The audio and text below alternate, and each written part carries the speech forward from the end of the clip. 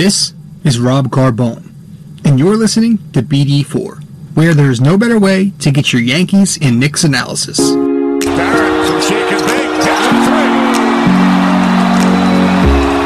That's alive in the crowd with Barrett 5 on the 24. Barrett previously in the air ball. The drive, the lens, backs him home. Gets it back to Trap Barrett. Barrett for three. RJ Barrett from down. Quick trigger three. Gets another triple. Looking for more. Smith with the buzzer. It's gone. J.R. Smith from way downtown at the buzzer. Novak, good open look. Puts it in. Into Ewing. That'll make the Garden more. Ewing faced a double team, but still was able to hit. Smith to finish. And the foul. Novak, good open look. Puts it in. Excellent ball to Houston. Houston ducks under. Got it. With 8 tenths left.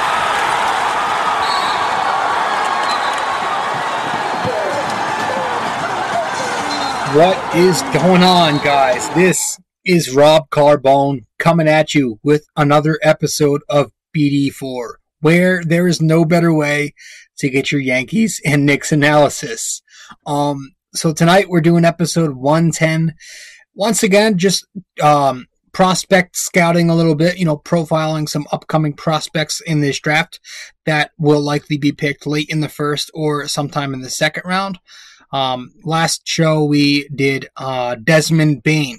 Tonight we're going to talk about Duke prospect, a freshman at Duke this past season, Cassius Stanley. So we'll dive into him a little bit, talk about him just a little bit later in the show, because I do want to start off with some news that has, it's never New York without something in the headlines every couple of days. But lately in Manhattan, around Madison Square Garden, we're getting the headline of Scott Perry being welcomed back to the Garden. He's going to be here for at least one more season. That was the deal. It was a one-year deal. Leon Rose brought him back. Listen, I'm not going to sit here and just immediately be angry. I know as Knicks fans, we're supposed to be that way. I get it. We're supposed to be disgruntled, angry, never positive, never reasonable, always angry. That's how we are. That's how I am. That's how you are. That's how New York Knicks fans live. That is who we are. I get it. But for this, I know this is a very two-sided, divided topic here, where it has Knicks fans on one side and the other side.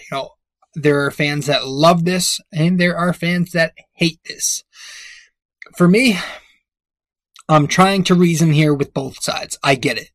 My immediate reaction was I would much rather the Knicks just restart the whole damn thing and clean the front office from top to bottom. I would have rather Leon Rose just get rid of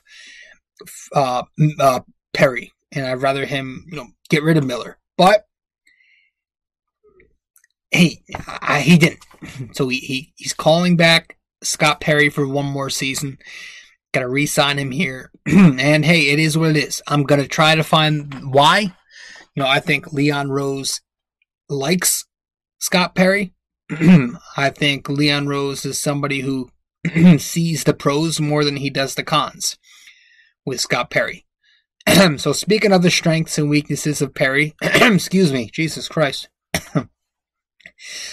Speaking of the strengths and weaknesses here, yes, Perry, believe it or not, guys, he has done some beneficial things to this Knicks fucking franchise. We'll start with him securing some draft picks, right? The Knicks have 7 first-round picks over the course of the next 4 years. They have 7 first-round picks.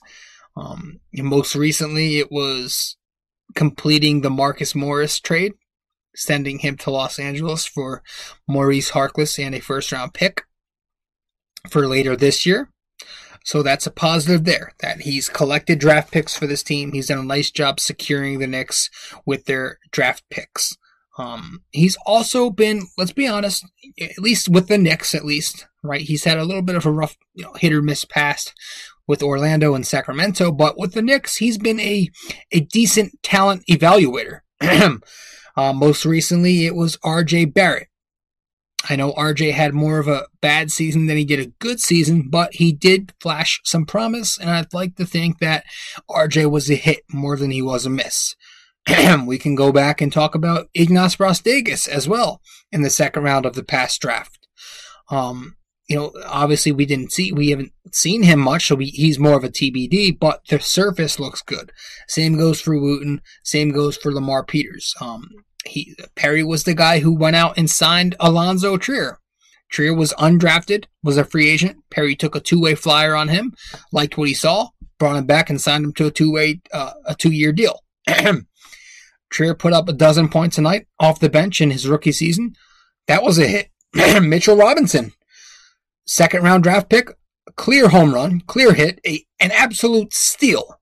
This is somebody who's probably going to be the Knicks' long-term center. He looks promising. He's done some very good things already.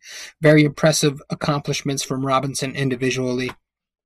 So I think Perry has done a nice job securing draft picks and getting talent out of the draft and with the Trier thing in free agency. And Wooten too. I think Wooten came as an undraftee. So yes, he's been a decent talent evaluator and he secured some picks. He hasn't locked the Knicks into any long-term deals, right? There's not really a contract on this team that gives you any Joakim Noah type vibes or Carmelo Anthony type vibes. He's pretty much signed players to cheap deals. We're going to talk about that whole colossal mistake last summer's free agency. But even the mistake deals he's made, again, a lot of team-friendly options, a lot of one-on-one contracts that are easily waivable, non-guaranteed team-friendly deals. So he's done a nice job, giving the Knicks cap space and plenty of financial flexibility. And it's only a 1-year deal, guys. It can't hurt that much. Maybe it will hurt, but it won't hurt that much being a 1-year deal. I think he deserves a shot to run the team without Steve Mills handicapping him, right? He won't be under Mills' restriction now that he was fired, Mills. So I think it's something that really can't hurt that much. Now, those are the pros. Okay. There might not be as many cons, but I think, the argument here is that the cons outweigh the pros. The biggest issue here is now what we're going to dive into is last year's free agency. Last summer's free agency was a joke. It was pathetic, abysmal, abominable, egregious, whatever you want to call it. It was a nightmare. It was bad.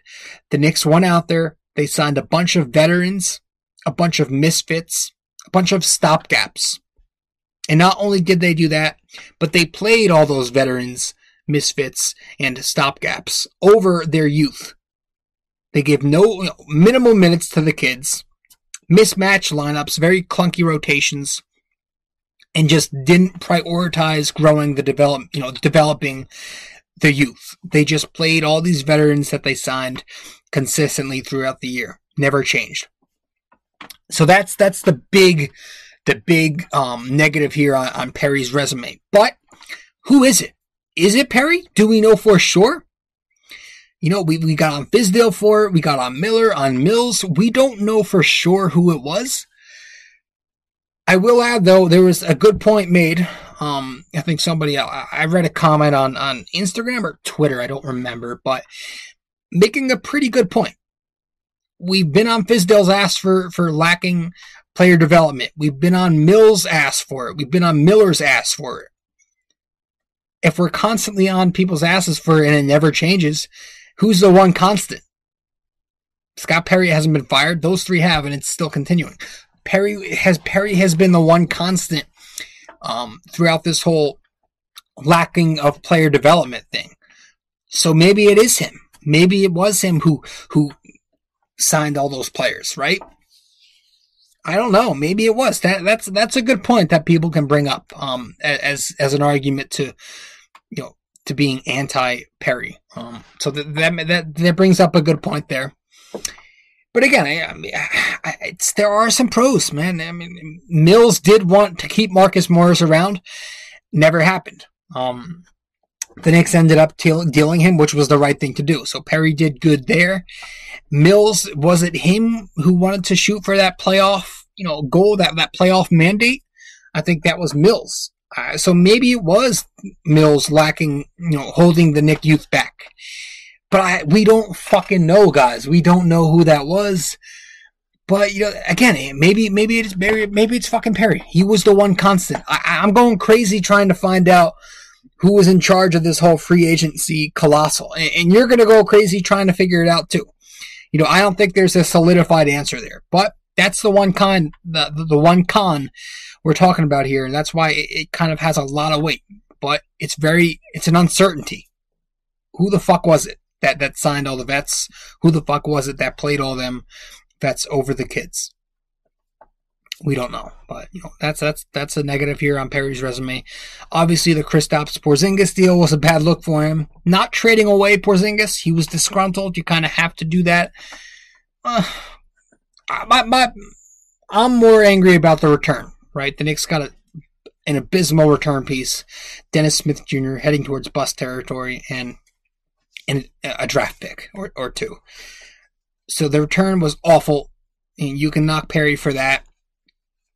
But yes, overall, I think there are more pros than cons. It just comes down to how much weight do those pros have as opposed to the amount of weight the cons carry here. So, and it is what it is. Even with all the pros, the Knicks are still underachieving to their low expectations even. They still can't be a quarter of a decent product, despite, all the things that Perry did do positively. So, it's kind of just this annoying recycle of we're still 1 year away from being 1 year away every single year, right? So when are we going to start seeing legitimate progress? I don't know, but yeah, it's tough to really fucking put a finger on who's influencing these free agency decisions here when we don't have a true answer. Sure, he's been the one constant, but even that is not a solidified answer here. But, that's my final take. I'm kind of half and half here. I don't hate it. I don't love it. I just think it is what it is, and I'm going to have to live with it. Again, I would have much rather, if I'm going to pick a side, yeah, sure, I would have rather restarted the whole damn thing and cleared the entire front office out. But it didn't happen. We're here. Give him the year. See what he can do without the handicapping of Mills, on his ass. And let that be that. I don't want to talk about Perry too much tonight, guys. That's just a small portion of this episode. I want to talk about Cassius Stanley, right? He's an up and coming prospect in this draft from Duke, a freshman there who we're going to talk about tonight. Very exciting prospect. But before we get to Stanley, guys, just want to remind you, if you haven't subscribed to the podcast, be sure to do so right now. We're going to go to break, and you can subscribe to the podcast while we are on break. All right, we'll be right back, and then we'll talk on Stanley. Really quick, I just want to remind you, you can go to my website, nysportstalkrc.wordpress.com/connect, and that will display all of my information. Where to follow me on social media, how to subscribe to the blog, and how to subscribe to my podcast on the many different outlets we have. So once again, guys, just go to my website, nysportstalkrc.wordpress.com/connect. Let's get back to the show.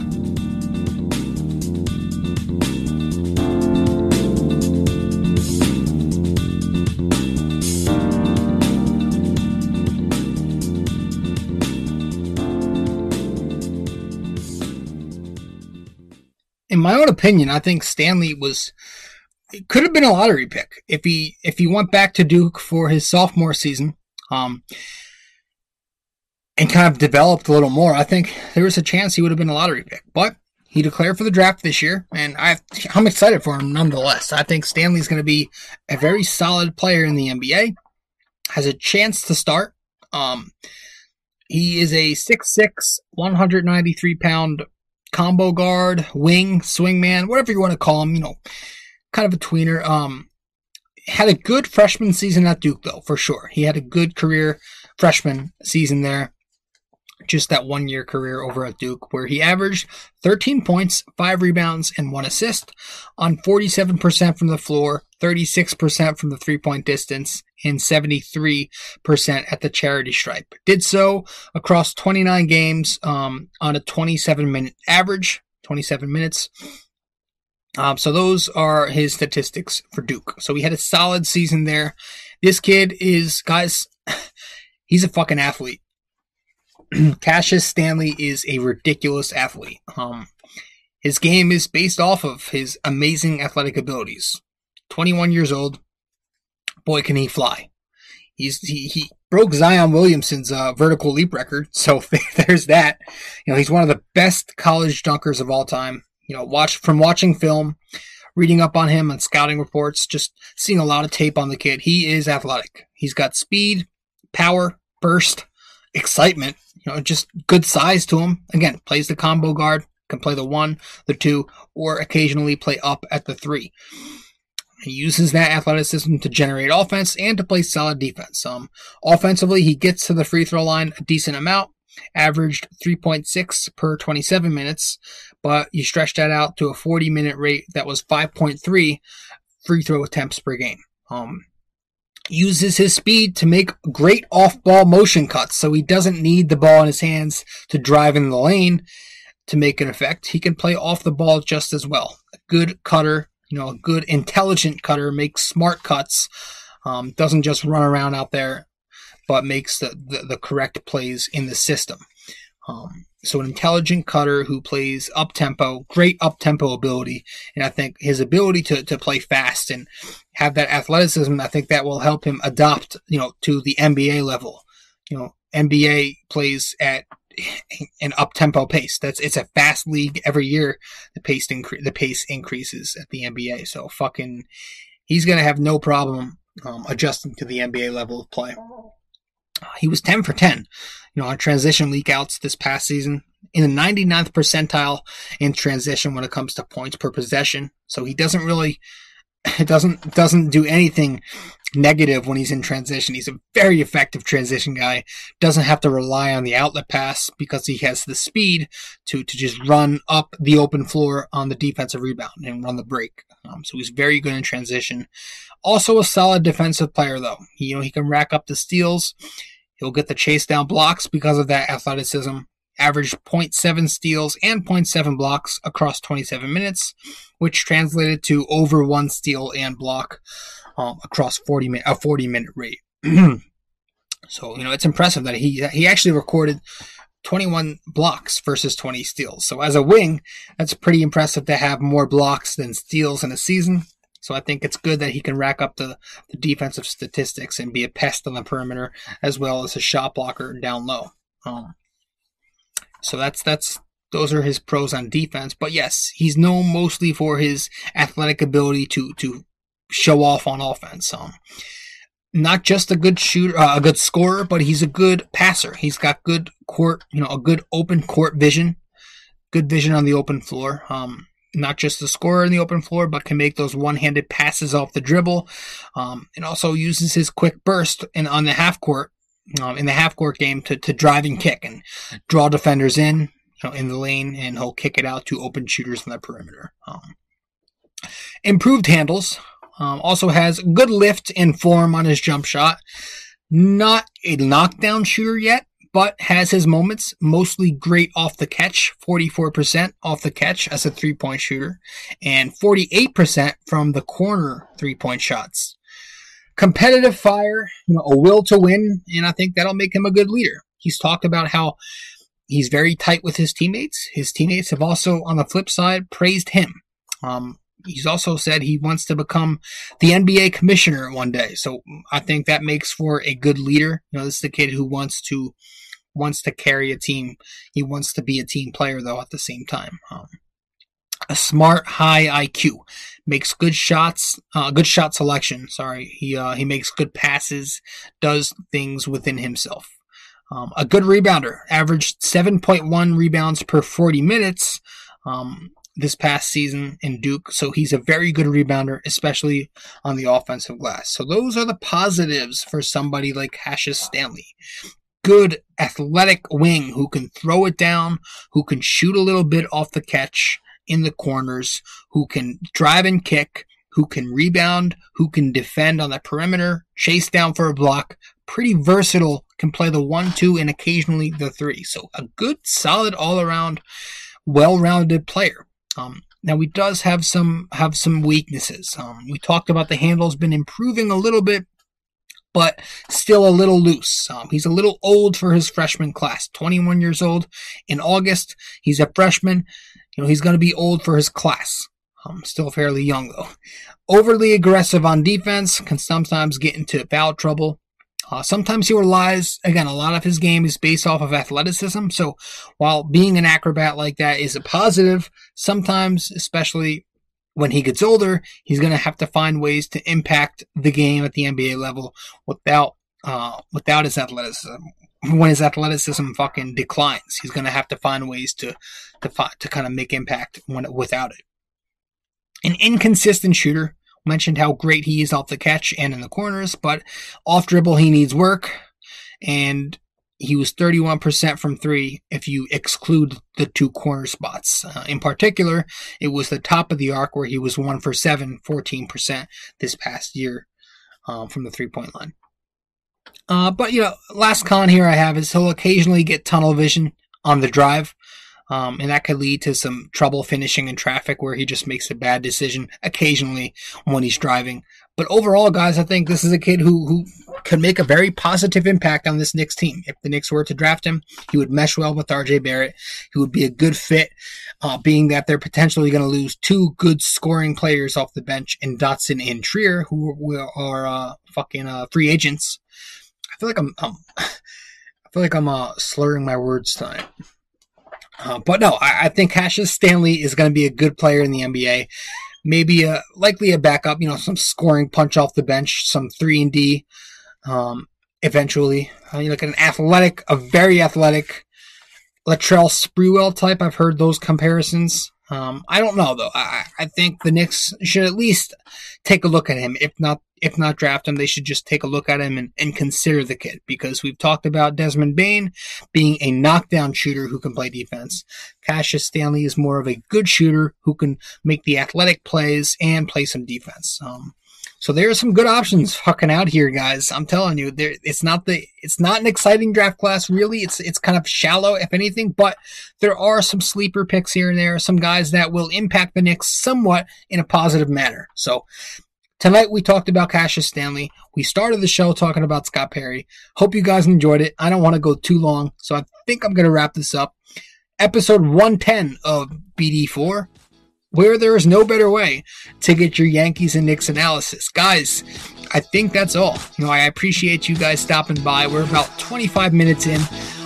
If you haven't subscribed to the podcast, be sure to do so. Subscribe to BD4. Do so on YouTube, on Google, Spotify. You can find all the many different platforms that we have by simply going to my website. Go to nysportstalkrc.wordpress.com/connect. Guys, thank you so much for tuning in tonight to episode 110 of BD4. This has been Rob Carbone with episode 110 of BD4. And I'm signing out. I'll see you next time. Ciao.